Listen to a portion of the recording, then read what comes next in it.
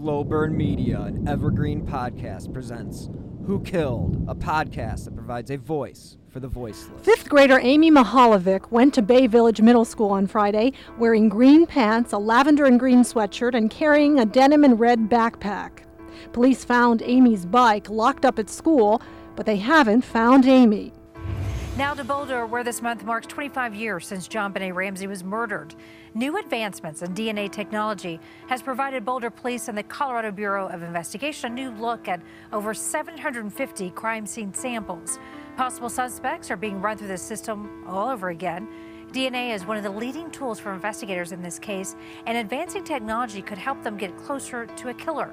To this date, her killer remains unknown. My name is Sergeant Jeremy Piers, the Public Information Officer with the Indiana State Police out of the Lafayette Post. While investigating the murders of Abigail Williams and Liberty German, detectives with the Carroll County Sheriff's Office and the Indiana State Police have uncovered an online profile named Anthony Schatz. This profile was being used from 2016 to 2017 on social media applications, including but not limited to Snapchat and Instagram. The fictitious Anthony Schatz profile used images of a known male model and portrayed himself as being extremely wealthy and owning numerous sports cars. The creator of the fictitious profile used this information while communicating with juvenile females to solicit nude images, obtain their address, and attempt to meet with them. Today marks 25 years since Austin's yogurt shop murders. Detectives say that high-profile case is a big part of our history, but a lot has changed since then. Fox 7's Ashley Paredes in studio with more. Ashley. Mike, they still hope to put those responsible behind bars. DNA that was found a few years ago could eventually lead to a suspect. There are now growing similarities between the bodies found on Long Island and the bodies found near Atlantic City back in 2006. Those were 4 prostitutes who you see here. They worked the Atlantic City boardwalk. They were all found murdered. A decades-old murder still haunts a town in Osceola County. That's because whoever killed Jeanette Robertson back in 1983 remains a mystery. 9 on 10's Evan Dean spoke with Jeanette's family and the Reed City Police Chief. He has part 1 of our special series, Mysteries of Northern Michigan. Hello and welcome to episode 151 of Who Killed. I am your host, Bill Huffman, and this is a Slow Burn Media and Evergreen Podcast production. On this week's episode, I want to look at the cases that I would love to see solved in 2022. Some of these are wishful thinking because in all reality, it is very difficult to solve cold cases. Hence the 200,000 plus unsolved murders floating around the U.S. Some of these cases I have covered and others are just in the zeitgeist that they need to be or deserve to be mentioned. Let's just jump into the cases I'd be ecstatic to see solved this year. And let's begin with number 10, Molly Bish. On June 27th, 2000, 16-year-old lifeguard Molly Bish disappeared from her lifeguard post at Cummings Pond in Warren, Mass. On the day before Molly's disappearance, her mother Maggie noticed a mustached Caucasian male in a white sedan in the parking lot at the pond. Though he appeared suspicious, Maggie brushed it off and, well, she dropped Molly off too. Molly had only been in her position as a lifeguard for a week, and again, this was June 27th when her mother dropped her off. Now, Maggie received the call that no parent wants to get, and that was from the police, informing her that no lifeguard was on duty at the pond. So she quickly returned to Molly's post, only to discover her sandals and her lunch. This is a safe community. According to the city's website, Warren is a rural town of 5,000 people located in western Worcester County and is bisected by the Wabaug River. Now, Warren is one of 6 existing towns that were first settled in 1660 and known as the Quaboag Plantation. Incorporated as Western in 1741, the town was renamed in honor of Revolutionary War Joseph Warren, and that was in 1834. The day started off like any other. At 9:50 a.m., Molly and her mom stopped at the local convenience store to grab some water bottles. Afterward, they drove to the police station to pick up the required 2-way radio. As there were no telephones or communications at Cummings Pond, the radio was the only way lifeguards could connect or contact police or anyone outside of the area. Molly and her mother arrived at the pond at 10 a.m., and minutes later, the first swimmers of the day arrived. When people began to arrive for their swim lessons, they noticed Molly's things at her station, and her first aid kit was open, but no Molly. Given she was 16 years old, it was assumed she'd walked off with friends, and one of the mothers took over lifeguarding duties for the lessons. She then informed Molly's boss of her absence. At 11:44 a.m., Molly's boss, via the two-way radio, reported to police that Molly had gone missing. The Warren Police Department didn't take the report seriously, assuming she'd ditched work to hang out with her friends. When 1 p.m. came and went, and Molly still hadn't returned to her post, the police notified her parents. Molly's mother told police her daughter had been dropped off at work earlier that day. In the summer of 2000, 16-year-old Molly Bish again began working as a lifeguard at Cummings Pond. And, however this case may seem, Molly literally just disappeared. And police searched the pond and the surrounding woods, but Molly was not found. And although there was no sign of a struggle at the scene, police and her family were convinced that she was abducted. Now, Maggie called Molly's sister, Heather, to try to explain what was going on. They both agreed that something was wrong, so they met at the police station, where they were told there was nothing to be concerned about. According to authorities, Molly was probably upset about her friend being hurt and had gone off to blow off some steam. They started looking for Molly on their own. They checked to see if anyone had visited a friend at the hospital and found that Molly hadn't been amongst her visitors. Heather also went to her boyfriend's house, but he hadn't heard from her all day. Like the police, he wasn't too concerned. They apparently weren't too worried, but Molly's boyfriend and Heather decided to drive to the pond to meet with Maggie. They wondered why Molly hadn't taken her shoes with her, and if she had gone off on her own, that wouldn't make any sense. So Maggie argued with the police and said that her daughter would never leave her post, and she'd been worried about kids starting swim lessons. After talking with more of the family, the officers began to think they were onto something and thus called in the state police to help, as they hadn't had much experience working on missing persons cases. Hence why they never took it very seriously at the beginning. Upon being brought on, the state police wondered if Molly could have drowned in the pond, something her family immediately disagreed with, as she was a strong swimmer. Of course, she had to be. She was a lifeguard. A dive team and boats were brought in to search the pond, but after several hours, they had found nothing, and the search along with the woods was called off until morning. And then it was at 6 a.m. on June 28th, law enforcement deployed all units, including a helicopter with infrared imaging and a mounted unit, as well as townspeople initiated their own search parties, and businesses printed and posted missing person flyers on their storefronts. Police began to look at a path that led from the beach at Cummings Pond to a nearby cemetery, as they thought if someone had abducted Molly, they could have exited the area through this path and has not been seen. Since Molly's first aid kit was open, investigators speculated that someone could have faked an injury, i.e. Ted Bundy, and she may have been abducted while trying to help them. This triggered Maggie's memory, and she realized she might have seen who abducted her daughter, as she remembered seeing that suspicious-looking man that I mentioned earlier in this segment. According to Maggie, the morning she had started out like any other, but when she and Molly arrived at the pond, they noticed that white vehicle parked in the parking lot. Now, while Maggie watched her daughter, she noticed the man in the vehicle was watching her too.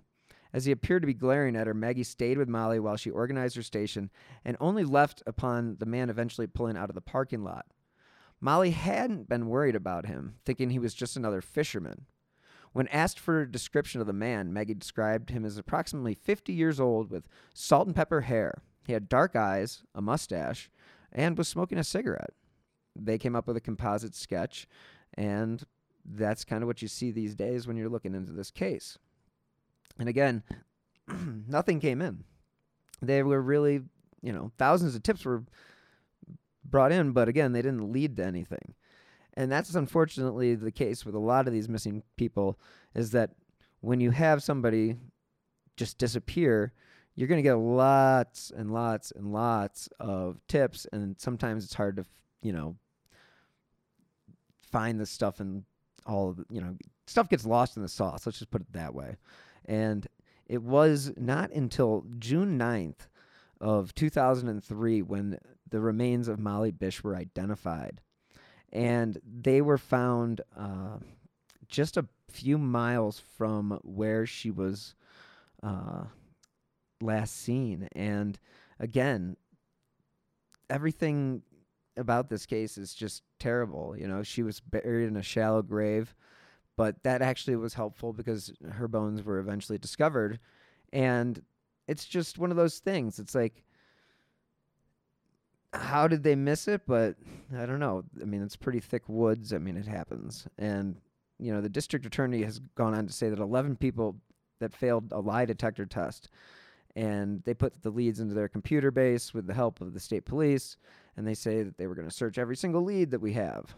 And again, the body was found in Palmer, which was 5 miles from Cummings Pond, which led them to believe the killer had to be local. Unfortunately, based on the evidence found, it was hard to pinpoint a cause of death. Now, the nice thing about technology is that it could actually come in handy on this particular case because, it was 21 years ago that Molly went missing, but now they have DNA. And the DNA was taken from Francis Sumner Jr., the son of Francis Sumner Sr. Now, in June, Worcester District Attorney Joseph Early Jr. announced that the elder Sumner was a person of interest in Molly's kidnapping and killing, but has not said exactly what linked Sumner to the case. The younger Sumner is incarcerated at the London Correctional Institution in Ohio for aggravated robbery, and that is according to the records from the Ohio Department of Rehabilitation and Correction. Now, this is a long journey, Bish said. I do feel confident that they brought this person forward a few months ago, and they're giving it the full throttle of their efforts. So I'm very satisfied and grateful that the Worcester District Attorney's Office is working so hard on this case, even after all these years. And that was Heather Bish speaking out. And again, Sumner was a former Spencer resident. Now, he was 71 when he died. That's the one thing about this case that is frustrating. If it was this guy, he's been dead for 6 years or close to 6 years and got away with it. And, it's just kind of wild. But I do believe that, he didn't have a good life. I believe he was in prison on other charges. But again, they still haven't come out with exactly what it is that connects him to the case, but it is very interesting to know that Sumner is named as a person of interest. So there is a tip line that you can call, and that is 508-453-7575. And that can be an anonymous tip. So again, if you know anything about Molly's disappearance, please contact the authorities.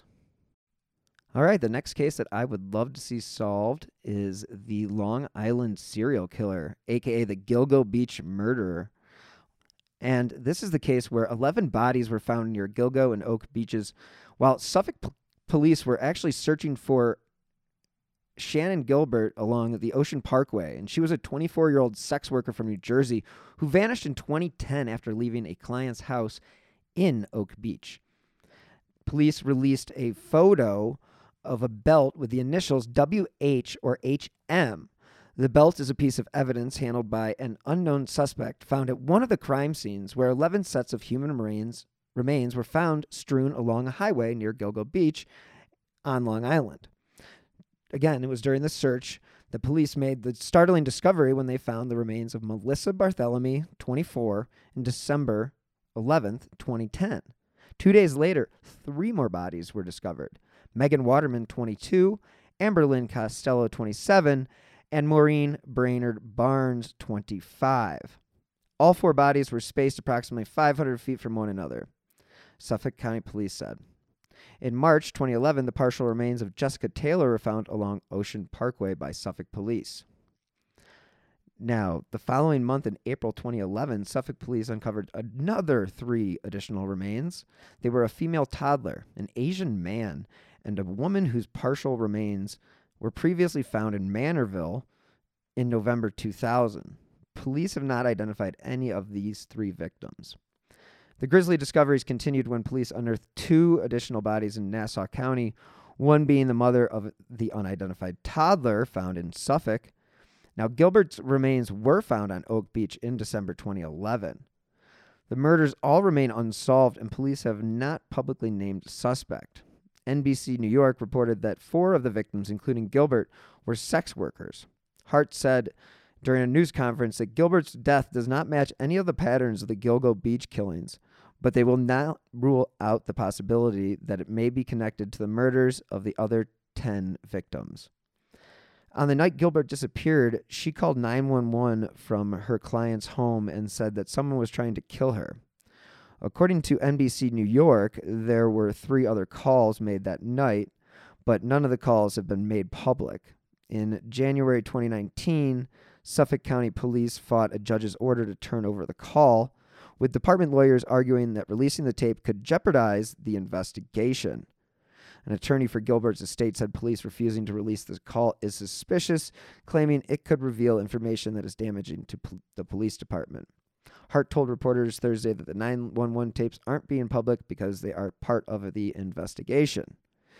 Again, this is a case that we are still continuing to wait and see what happens. There is still no definitive word on who may have been involved. And if you do have any information in regard to these murders, you can contact the Suffolk County Police or your local FBI branch. And again, I'm sure there's a reward, and I'm sure you can remain anonymous. Number 8 on my list is the Colonial Parkway murders. And this is a personal case as well because I've gotten to know Bill Thomas throughout the years of podcasting. He's basically his sister's biggest advocate, and I would love to see him find some peace. The Parkway is federal land, and the FBI was possibly going to get involved. And, you know, it's interesting. This is a really interesting case. CrimeMuseum.org says, quote, police have questioned 150 suspects in connection to these 4 cases, but all have been cleared. The police attribute these 8 murders to the same killer because of the similarities in each case. Now, all the victims were killed at or near their car, the first 3 being found at a known Lover's Lane area. None of the victims were robbed, and sexual assault did not appear to be the motive in any of the cases. The first and third murders were mere miles apart, and the second and fourth were committed about half hour away from the Parkway. And now, in 2018, the Facebook page Colonial Parkway Murders, which is run by Bill Thomas, and, you know, he basically is the one that's leading the charge on finding the killer. The first couple to fall victim were Kathy Thomas, which is Bill Thomas's sister, and Rebecca Dowski. Kathleen Thomas was 27, and a class of the 1981 graduate United States Naval Academy and College of William and Mary senior Rebecca Ann Dowski, 21. On October 12, 1986, which was Columbus Day weekend, their bodies were found inside Thomas's white 1980 Honda Civic at the Cheatham Annex Overlook. The second couple was found on September 20th, 1987. David Nobbling and Robin Edwards, 14, were shot to death in the Ragged Island Wildlife Refuge on the south shore of the James River in Isle of Wight County near Smithfield, Virginia. Nobbling's black Ford Ranger pickup truck was found at the refuge parking area next to the James River Bridge with the wipers and radio on and some articles of clothing inside. 3 days later, the 2 bodies were discovered by Nobbling's father in a search party along the water's edge of the James River. The third couple, on April 10th, 1988, Christopher Newport University students Cassandra Lee Haley, 18, and Richard Keith Call, 20, were reported missing after attending a party in the University Square area in Newport. Now, this was their first date, and Call's red 1982 Toyota Celica was found unoccupied at the York River Overlook on the Colonial Parkway the next day with some articles of clothing inside. Their bodies have never been found, but both are presumed dead. And the fourth couple, on September 5th, 1989, just after Labor Day weekend, Anna Maria Phelps, 18, and Daniel Lauer, 21, vanished while en route to Virginia Beach. Phelps had been dating Lauer's brother at the same time they went missing. Lauer's car, a gold 1972 Chevrolet Nova, was soon found abandoned on the I-64 New Kent rest stop in New Kent County, and it was discovered to have been heading in the wrong direction, away from their intended Virginia Beach destination. On October 19, 1989, the skeletonized bodies of Phelps and Lauer were found in a wooded area by hunters along Interstate 64 between Williamsburg and Richmond. The hunters discovered the bodies on a logging road about a quarter of a mile from the Courthouse Road, a location about 1 mile from I-64 New Kent rest stop where Lauer's car was found. At least one of the badly decomposed bodies appeared to have suffered knife wounds. There is a possible other set of victims, and again, that is debatable. But this is another one of those long-time cold cases that really would be nice to see solved. And not just because I know Bill Thomas, but because of all the families that have been impacted. I mean, that is a lot of murders in a small stretch of, highway. And clearly there's some really bad people lurking around that part of town. So let's just hope they can find the answers. If you do have any information about the Colonial Parkway murders, please contact your local FBI branch or your local Crime Stoppers. Number 7 is the Austin Yogurt Shop murders. On December 6th, 1991, the day started off like most days in Austin, Texas for Sarah and Jennifer Harbison. They got ready for school, packed their book bags, and headed off for the day. It was an overcast day for the city, with temperatures maxing out around 72, a cool Texas Friday. Austin, Texas in 1991 was just coming into its own as a nationally known place where creativity can thrive. Not only is Austin the capital of Texas, it holds the title of live music capital of the world. In 1994, the city created the Austin Film Festival, and filmmakers such as Mike Judge, Richard Linklater, and good old Matthew McConaughey call Austin home. Now, Sarah would be working that night shift, so her plans were already set. She would be working with Eliza Thomas, another classmate at Lanier High School.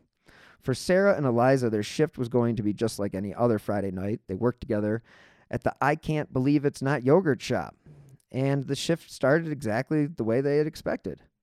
This was 1992, and the frozen yogurt fad was still in full swing, with lines pretty much at most times. The chain the girls worked for had hundreds of stores in multiple states. Amy Ayers, a friend of the girls, and Jennifer Harbison, Sarah's little sister, came up to the shop to hang out.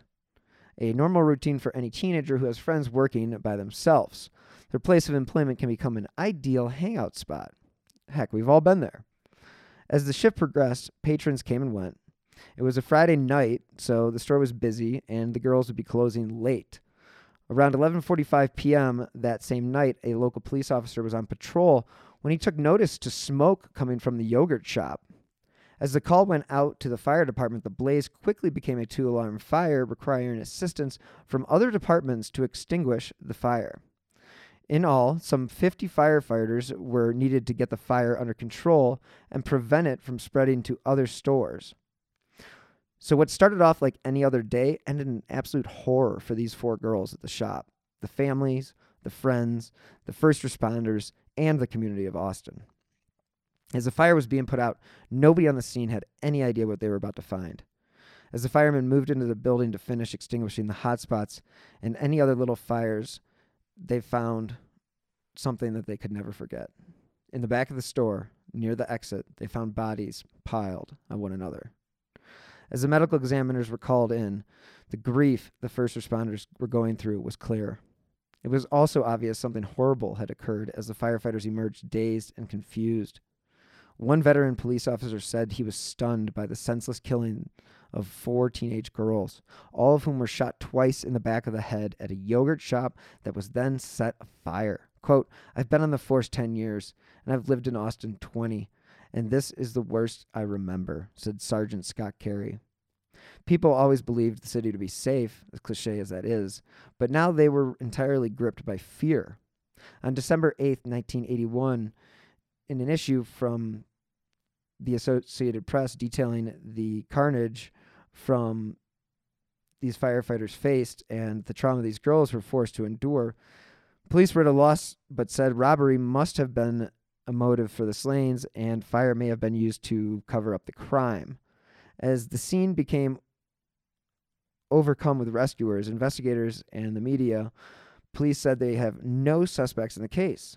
As the fire was put out, investigators were asking any customers who were in the can't believe it's yogurt store around closing time Friday to come forward and talk to them. The victims, again, were all from Austin, and they were identified as Jennifer Harbison, 14, her sister Sarah, 15, Eliza Thomas, 17, and Amy Ayers, 13. Now, again, officials said Jennifer and Eliza were employees, and the other two were friends. Quote, "Based on preliminary investigative work, robbery is being considered as a possible motive for the killings," according to a statement from police. "In our try for a why, we like to hang our hat on that they were being robbed. I don't know that for sure. That's a possible out there. But I don't know if we're dealing with someone who's high on drugs," homicide detective John Jones told KLBJ Radio.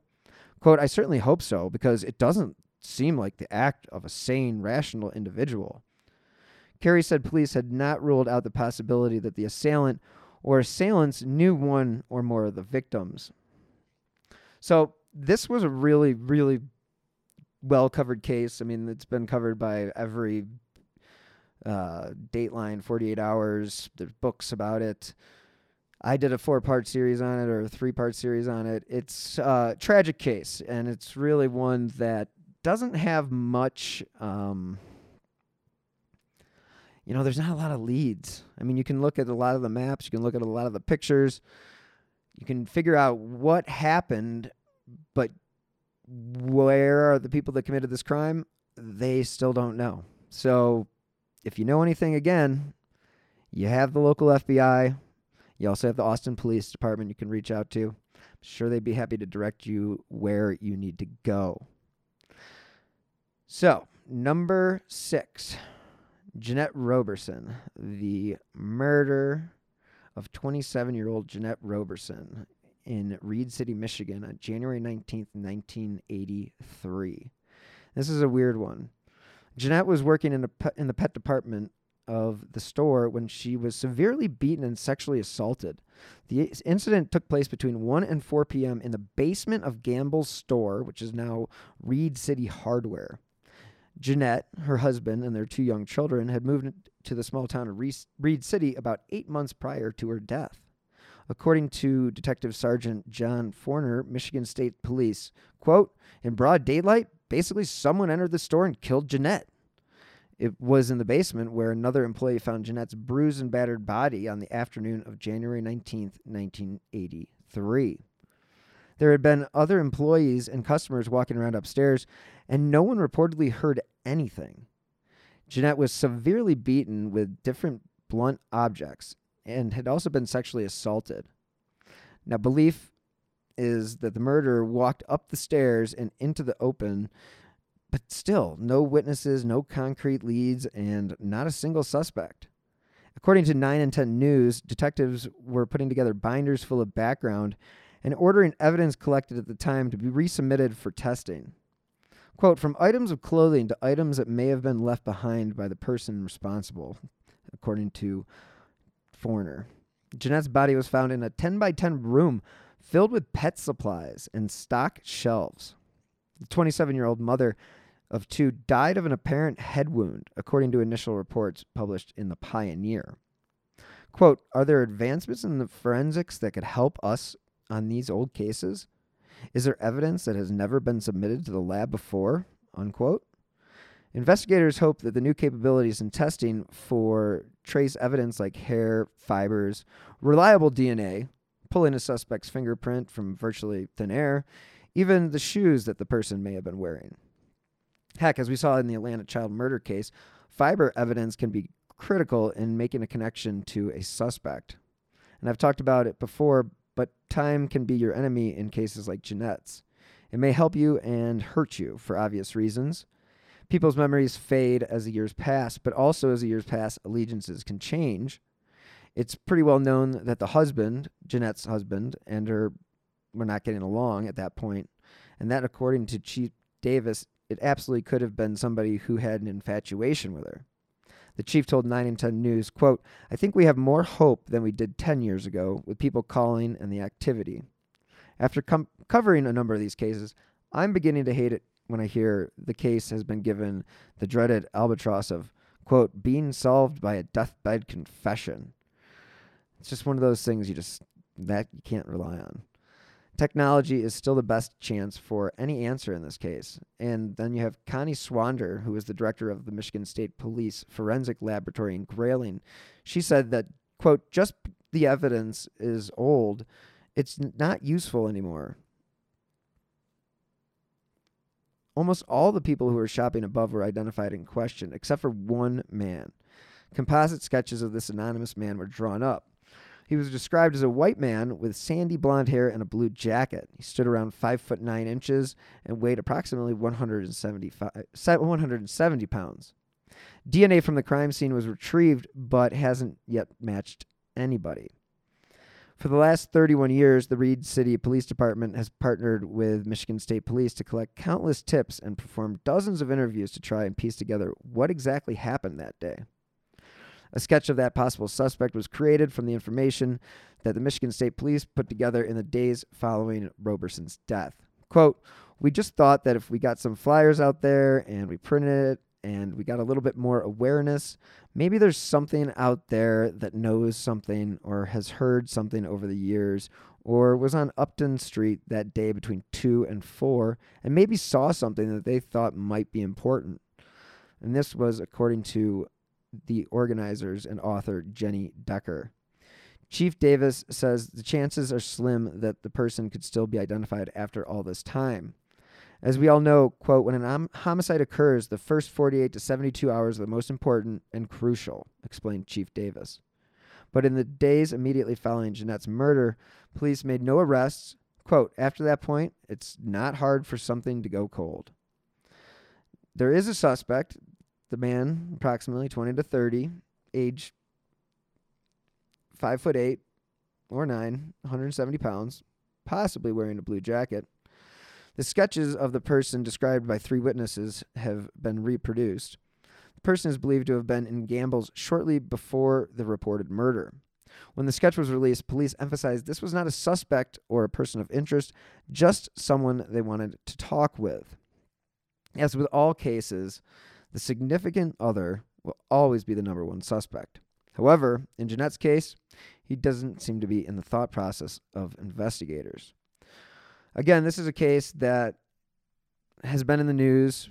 We'd love to see this case solved. I think they are probably hoping that somebody will come forward. You can contact the Michigan State Police as well as the Michigan FBI. I am sure there is a branch near Reed City. So if you have any information regarding the death of Jeanette Roberson, please contact your local investigators. You might be surprised to know that not all serial killers are straight cisgender white men, and the victims of true crime are not a monolith either. She's Wendy and I'm Beth, and together we host Fruit Loops Serial Killers of Color, a true crime podcast. Together we take deep dives into the true crime stories about marginalized and minoritized perps and victims that often go untold. We also provide the context and nuance that these stories deserve. At Fruit Loops, we're serving up true crime with a side of history, society, culture, and some fun. Listen to Fruit Loops Serial Killers of Color on Spotify, Google Play, Apple Podcasts, or wherever you get your podcasts.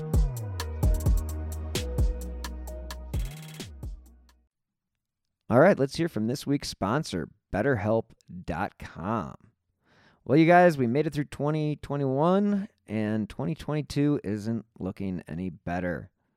But if there is anything holding you back or interfering with your happiness, you can find help at BetterHelp.com. Now you can get the help you need on your own time and at your own pace with BetterHelp Online Counseling. You can connect with a professional counselor in a private and safe online environment. It's really convenient because we live in a fluid world, so it needs to be. All you have to do is schedule secure video or phone sessions. You can also chat and text with your therapist. BetterHelp really is there for you. They have over 3,000 U.S. licensed therapists across all 50 states. My favorite thing is for whatever reason you aren't happy with your counselor, you can request a new one at any time. They even have apps for your computer or your smartphone, so you're never out of touch. So if you're suffering from anxiety, like me, heck, or issues such as anger, stress, relationships, grief, self-esteem, whatever it may be, they literally have a licensed professional counselor for you. And of course, everything you share is confidential. The thing I like most is it's actually an affordable option. And Who Killed listeners get 10% off your first month with discount code WHO. So why not get started today? Go to BetterHelp.com/WHO. All you have to do is fill out a questionnaire to help them assess your needs, and you get matched with a counselor you'll love. Again, for 10% off, go to BetterHelp.com/WHO. All right, we are back. Number 5, Honey and Barry Sherman.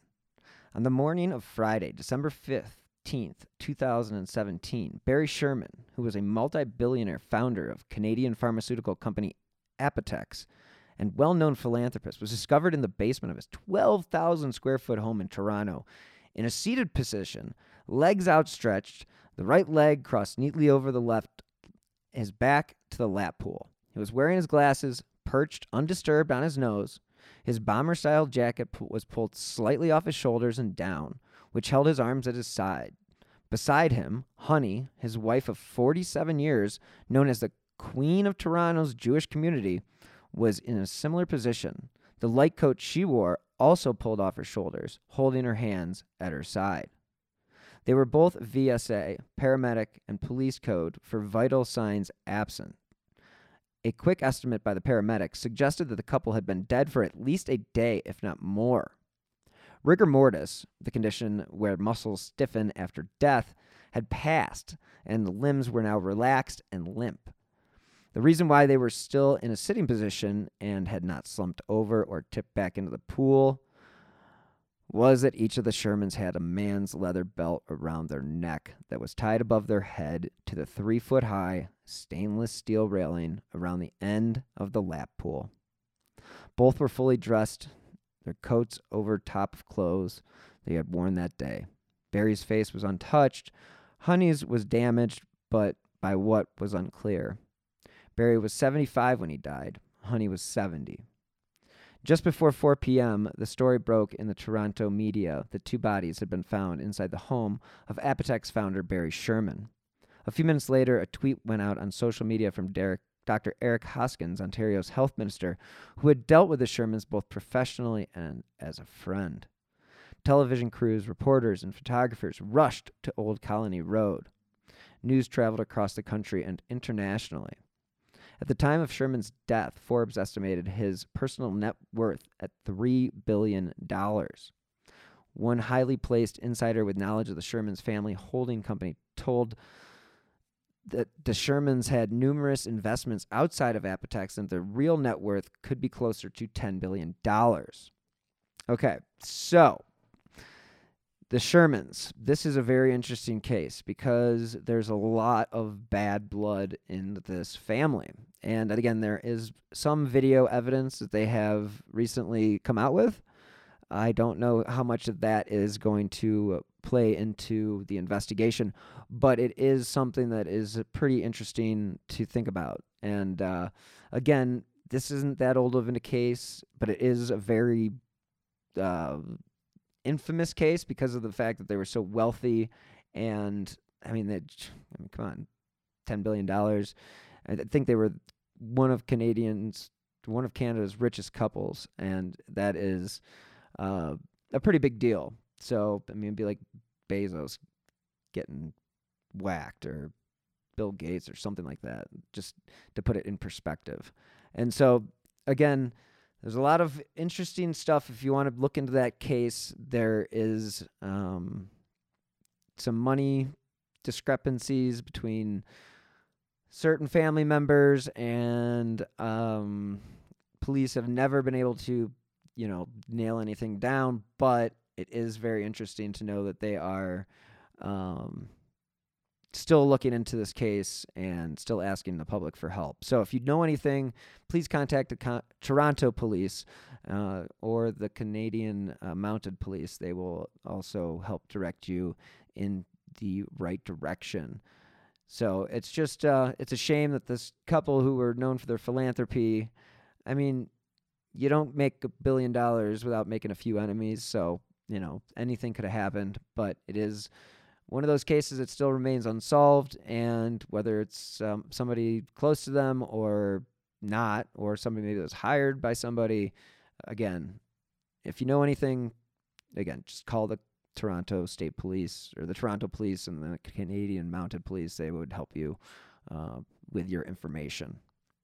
So number 4, JonBenét Ramsey. And, this one speaks for itself. I actually just did a 2-part episode on this case with the captain from True Crime Garage. And, we had some very interesting conversations about what we thought could have happened, who could have been involved. And CNN had this, fast facts on the JonBenét case. And, this is one of those cases I don't even feel like I need to explain, but just to give you a little bit of background, this was the 6-year-old beauty pageant queen who was found murdered in her Boulder, Colorado home on December 26, 1996. Nobody has ever been charged in the case, and the investigation is still open. Again, early suspicion fell on the parents, but they were exonerated after DNA at the scene was found to belong to a male who is unrelated to the Ramsey family. Now, JonBenét was born on August 6, 1990 in Atlanta, Georgia, and she was the daughter of John and Patricia Patsy Ramsey. Burke Ramsey was her brother, and some other interesting facts is that JonBenét was named after her father, John Bennett Ramsey, and her name is pronounced in a French style, Jean Benet. She went she was winning beauty pageants, Little Miss Colorado, Little Miss Charlevoix, Colorado State All-Star Kids Cover Girl, America's Royale Miss, and National Tiny Miss Beauty. She is now buried in Marietta, Georgia, beside her mother, who died of ovarian cancer in 2006, and her half-sister Elizabeth Ramsey, who died in a car crash in 1992. And the timeline states that on December 26, 1996, JonBenét is murdered in her Boulder, Colorado home. Her body is found in her basement that same day. JonBenét's mother, Patsy, says she found a ransom note demanding $118,000 for JonBenét's return. January 4th, 1997, reports reveal that JonBenét's skull had been fractured. Fast forward 4 months, and police finally conduct their first formal interviews with the parents, John and Patsy. Then another 6 months goes by. Boulder police say John and Patsy Ramsey remain under a, quote, umbrella of suspicion. Then on January 15, 1998, JonBenét's parents declined to participate in a second interview with detectives, saying they won't cooperate unless police allow them to review evidence in the case. Weird. October 13, 1999, Boulder County District Attorney Alex Hunter states that no indictments will be issued due to a lack of evidence in this case. And again, to December 2003, a new DNA sample is submitted to the FBI database in hopes of finding new leads. 3 years later, Patsy Ramsey dies of ovarian cancer. Then in August of 2006, the crazy thing happens with John Mark Carr. He's a 41-year-old sociopath who claimed to have been the killer of JonBenét. And for some reason, everybody fell for this, and they went through all the trouble of extraditing him from Thailand, and the prosecutors would have to drop the case because guess what? DNA tests failed to link him to the crime scene. Then, controversy stands out again on July 9th, 2008, when Boulder County District Attorney Mary Lacey says no one in the Ramsey family is considered a suspect and formally apologizes in a letter to John Ramsey. In February 2009, Boulder Police Department resumes its status as the lead agency investigating the case. October 2nd, 2010, police investigators conduct new rounds of interviews. 3 years later, the Boulder Daily Camera reported that in 1999, the grand jury voted to indict John and Patsy Ramsey on charges of child abuse resulting in death, but Hunter decided there was not enough evidence to file charges and did not sign the indictment. Fast forward another 3 years, and this is another controversial moment when CBS decided to air a docuseries about the case, and they decided to suggest that John Benet's brother, Burke, who was 9 at the time, may have been the culprit. He went on to file a $250 million defamation lawsuit against the network, the production company, and one of the featured experts, Dr. Werner Spitz. Burke had filed a separate defamation lawsuit against Spitz in October, stemming from a comment the doctor made during a radio interview. John Ramsey later files his own suit against CBS in Michigan State Court. Following an undisclosed settlement, Michigan Circuit Court Judge David Groner signs an order of dismissal in the defamation lawsuit filed by Burke against CBS. Court documents appear to show that John Ramsey's separate lawsuit against the media company is also settled and dismissed on the same day. Wow. 2 years later, the city of Boulder releases a statement saying they have processed more than 1,500 pieces of DNA or pieces of evidence and analyzed nearly 1,000 DNA samples related to the child's murder. In the release, Boulder Police Department say they actively, quote, use new technology to enhance the investigation and regularly for DNA matches in order to solve the case. So, again, I just did a 2-part episode with the captain, and we, I don't know, we kind of fell on the, it's probably, like the whole thing with Santa is very suspicious. I think that's a very interesting avenue. You know, the fact that she told their friend's mother that, no, Santa's going to bring me a gift after Christmas. And the friend's mother said, no, they give you gifts on Christmas. And she argued back, no, Santa told me.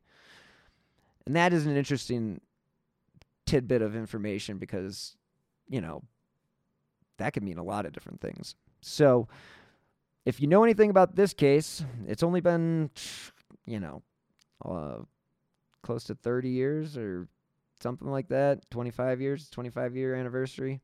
It's this is a tough one. I've been by the home.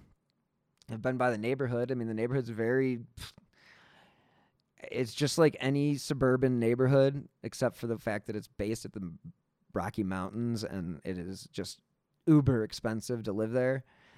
But they lived right next to people. I mean, it's not like they were in some country estate. You know, when you hear $3 million home, you think, oh, this is some sprawling mansion. But in all reality, it's just the prices in Boulder are just so expensive that, sure, it was a big house and he made a lot of money, but it's also a very expensive place to live. So price does not always dictate how big your home is. And again, he was successful. I mean, he got a $118,000 bonus. And that's another weird thing, that why would this person know how much money he received in a bonus? So it does make you wonder what the heck is going on. But as the case stands today, it is cold, unsolved, and not looking very promising unless somebody commits a crime and that DNA that they have matches it. So if you know anything about this case, please contact your local FBI, your local Boulder Police Department, Boulder County Sheriff. Crime Stoppers. This is one that definitely everybody would like to see solved. Number 3 on the list is Maura Murray. Now, I have not covered this case because I believe the guys over at Crawl Space as well as James Renner, have done plenty of coverage on Miss Murray's disappearance. But I'm going to read from Peter DeMarco's 2004 article from the Boston Globe. 6 days have passed since college student Maura Murray crashed her car on a rural highway in northern New Hampshire and disappeared without a trace. But as family, friends, and investigators continue their search for the 21-year-old Hanson native, two questions continue to baffle them. Where was Murray going, and what was she running from? A junior in the University of Massachusetts at Amherst's nursing program, Murray was doing well in school. She had a dedicated boyfriend, a loving family, and close friends. Her father, Fred, had just told her he wanted to buy her a new car. But on Monday, Murray apparently decided she needed to get away from life for a while. In short order, she withdrew a few $100s from an ATM machine, packed her cell phone wall charger, and her favorite stuffed monkey into her Saturn. She emailed her professors to tell them she wouldn't be in class all week and headed north for the White Mountains. Whatever her intended destination was, she never made it there in her car.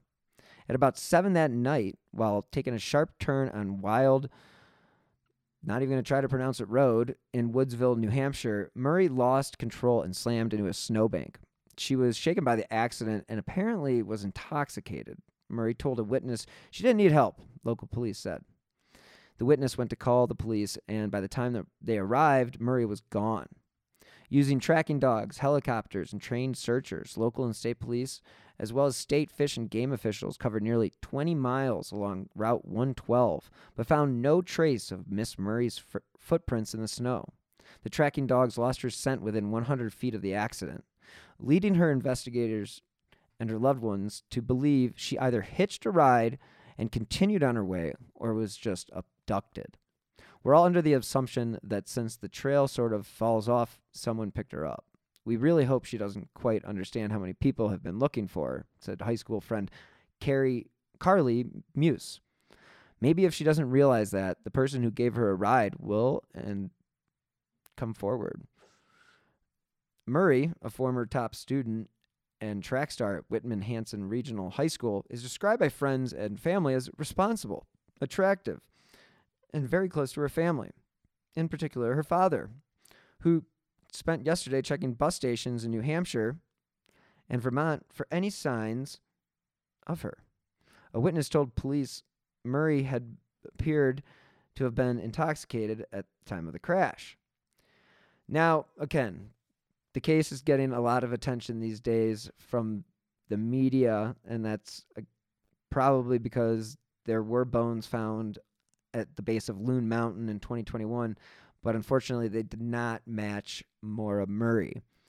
So the big question out there for the people that are really into solving this case, people that I know, Tim and Lance, as well as James, I know that there's some controversy as far as, who's doing what and whatever, but the bottom line is it's a missing woman, and it should be solved. I mean, nobody just goes disappearing in this world, but at least we like to think that.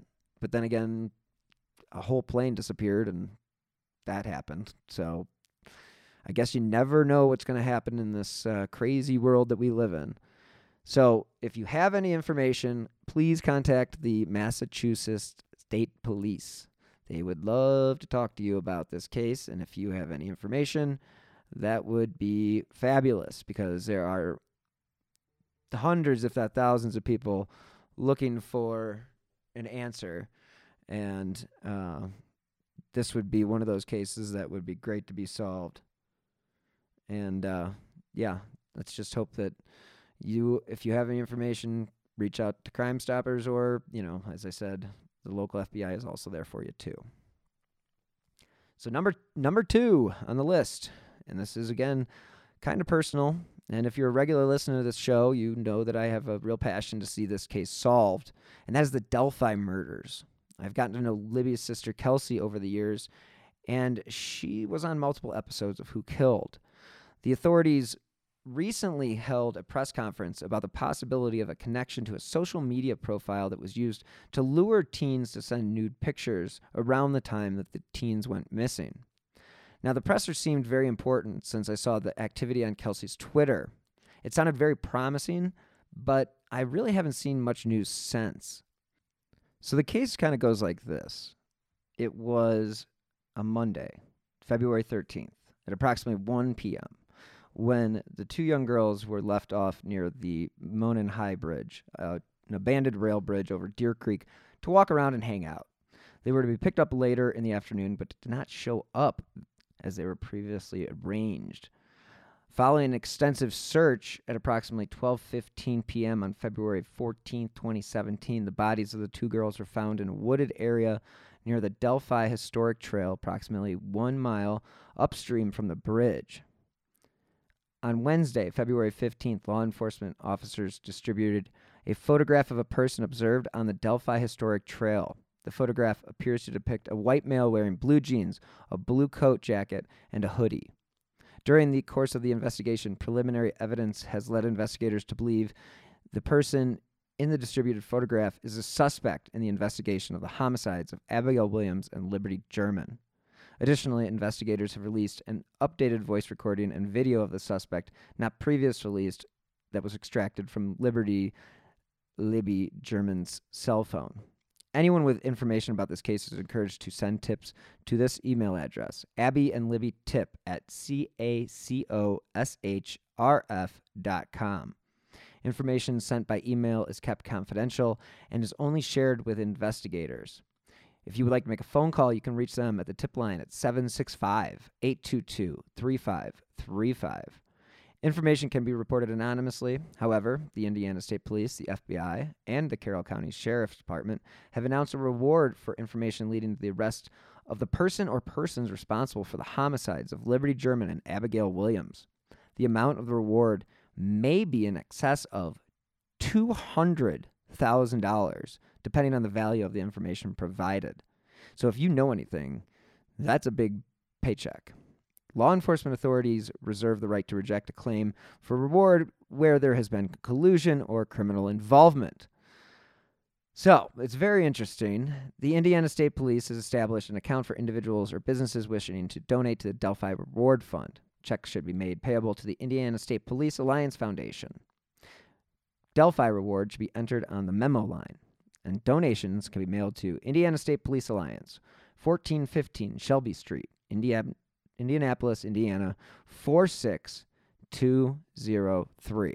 And as I told you at the beginning of this segment, in regards to the Delphi case, I know Kelsey now, and it may be virtual, but it is, you get to know somebody, and it is one of those things that you really want to see that solved for the sake of the family, and, you know, for Libby's family, for Kelsey, for Abby's family. I mean, this is a case that has really gripped the country. I know that anytime that we bring up Delphi, it is a very hot topic. So just interesting to keep an eye on this case. They have come out with new information. We'll see if this Anthony Schwartz social media connection pans out. But we'll see, and fingers crossed that 2022 is the year. So again, contact the Indiana State Police or the FBI or Crime Stoppers, and you can possibly receive a huge reward. So let's just hope this is the year. And number one is, of course, Amy Mihaljevic, my true passion case. I started this very podcast with her case. I chose to start with her murder because it was something I grew up with. I lived in Rocky River, which is located right next to Bay Village, the city where Amy was abducted from. The fact that we were the same age and in the same grade struck a chord with me. I was not your average 10-year-old and was already aware of the seriousness of her disappearance. I could just blame 80s horror movies for teaching us that kind of mentality. My connection to Amy's case is one of proximity and age. I was also 10 years old when Amy was abducted, and I lived in Rocky River, which, as I said, borders the east side of Bay Village. Both cities have very similar demographics, and it was a complete shock to hear that someone inside our little bubble had been taken. It kind of changed the way our parents parented us and the way teachers taught us. It was as if they used Amy's case as a cautionary tale to prevent any of us from having the same thing happen. I remember on one occasion, our class watched Margaret Mihaljevich's guest appearance on the Sally Jesse Raphael Show, a 1980s talk show that mostly resembled every other 80s era talk show. And they would book people like Margaret, people with a tragedy to share. It was good for ratings, and in all reality, it did make an impact on me as we were forced to watch. I didn't know it at the time, but looking back on those shows, you feel the victims' families are exploited for the sake of viewership. The shows meant well, but there is only so much that can be done with a segment or two on an hour-long talk show. That is why this medium, podcasts, are such a valuable new tool in helping tell the whole story of these unsolved cases, because one can spend the necessary time it takes to tell the story right.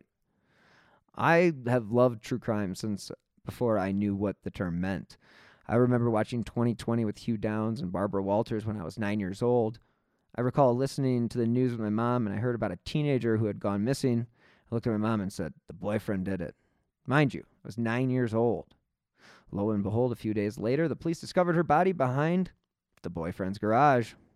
So it's apparent that I have quite the macabre taste in entertainment, and that is what has led me to the point of this podcast. And this case has been a focal point in a city where crime doesn't happen often, but when it does, it makes sure to become national news. Case in point, the Sam Shepard case. That spawned movies and television shows. Ever seen The Fugitive? Yep, based off the guy from Bay Village. This city of less than 18,000 people has a knack for finding itself in the middle of these unsolved mysteries. And as a journalism student, you learn about the 5 W's, the who, what, where, when, and why. And in a throwback to the golden days of newspapers here, they are in the case, Amy left her blue bike in the wreck at Bay Middle School and walked over to Bay Square with a couple of her friends. And although I'm not sure how close she was with these people because she was walking with them and they didn't know anything about this particular meeting. Now, Amy's school day ended about an hour or so before her brother Jason's, and she would go home and call her mother at trading times to let her know that she was home. Now, this was where her mother worked. This was a daily routine and one that probably didn't mean much to Amy, but it probably provided comfort to her mom that she was home safe. The Mihaljevichs even had a code word that they used in order to know that a person was safe to be with. It is not believed that this abductor knew this word, so it begs the question of how this person was able to get Amy so comfortable with him that she actually got in his car. Now, Amy was not at home when her brother came back from school, so he called his mom to let her know. And Margaret was concerned, but told Jason to call her when Amy did return. It was after Margaret talked to Jason that her phone rang at her office, and it was Amy. She was put at ease for a moment, but she got a feeling that Amy may not be safe. She did her best to leave as soon as possible, but it really wasn't until closer to 5 that she was actually to get out of work and get to the house on Linford.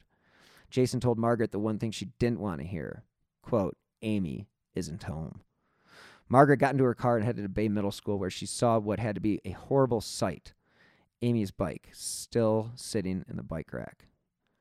Margaret headed straight to the police station and reported 10-year-old Amy Renee Mihaljevich as missing. The police department didn't hesitate in issuing a missing child alert. The news hit the local stations, and the information relating was that Bay Village police were looking for a young girl that had not come home from school.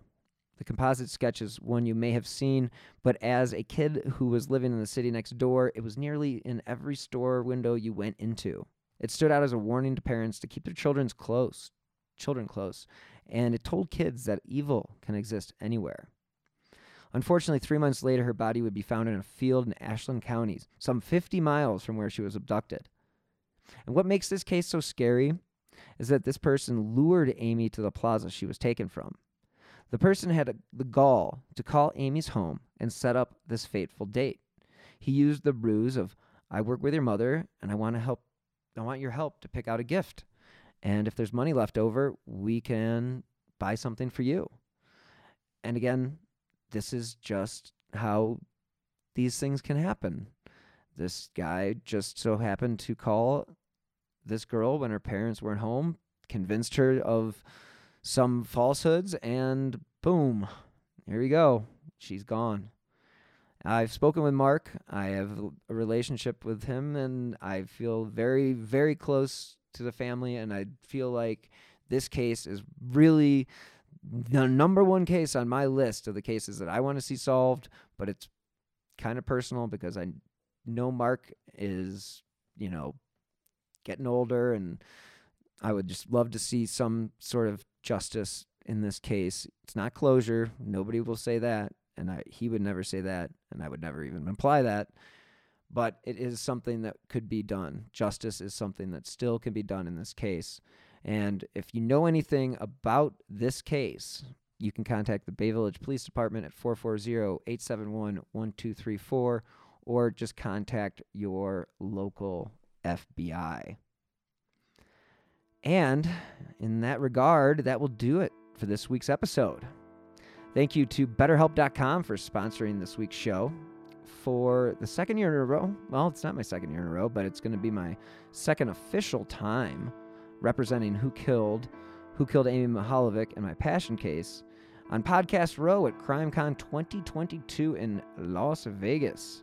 It is definitely a bucket list item for any true crime fan. The dates are April 29th through May 1st. If you want to save money on your ticket, you can use my promo code AMY2022. If you enjoy this podcast or my other shows, you can help support the show by clicking on the donate button on the left-hand side of slowburnmedia.com. That's slow minus the W. You can also contribute to the show via the Venmo app with my username at Bill-Huffman-3. There may also be a link in the show notes.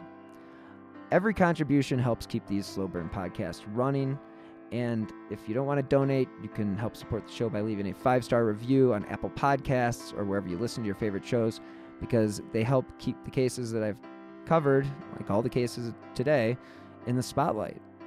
As you know, I drop new episodes every Friday, so if you want to stay up to date with the cases that I have covered, as well as the new shows that are in the pipeline, please follow me on Twitter at BillHuffman3. And thank you guys so much again for listening. Until next time, please stay healthy and be safe.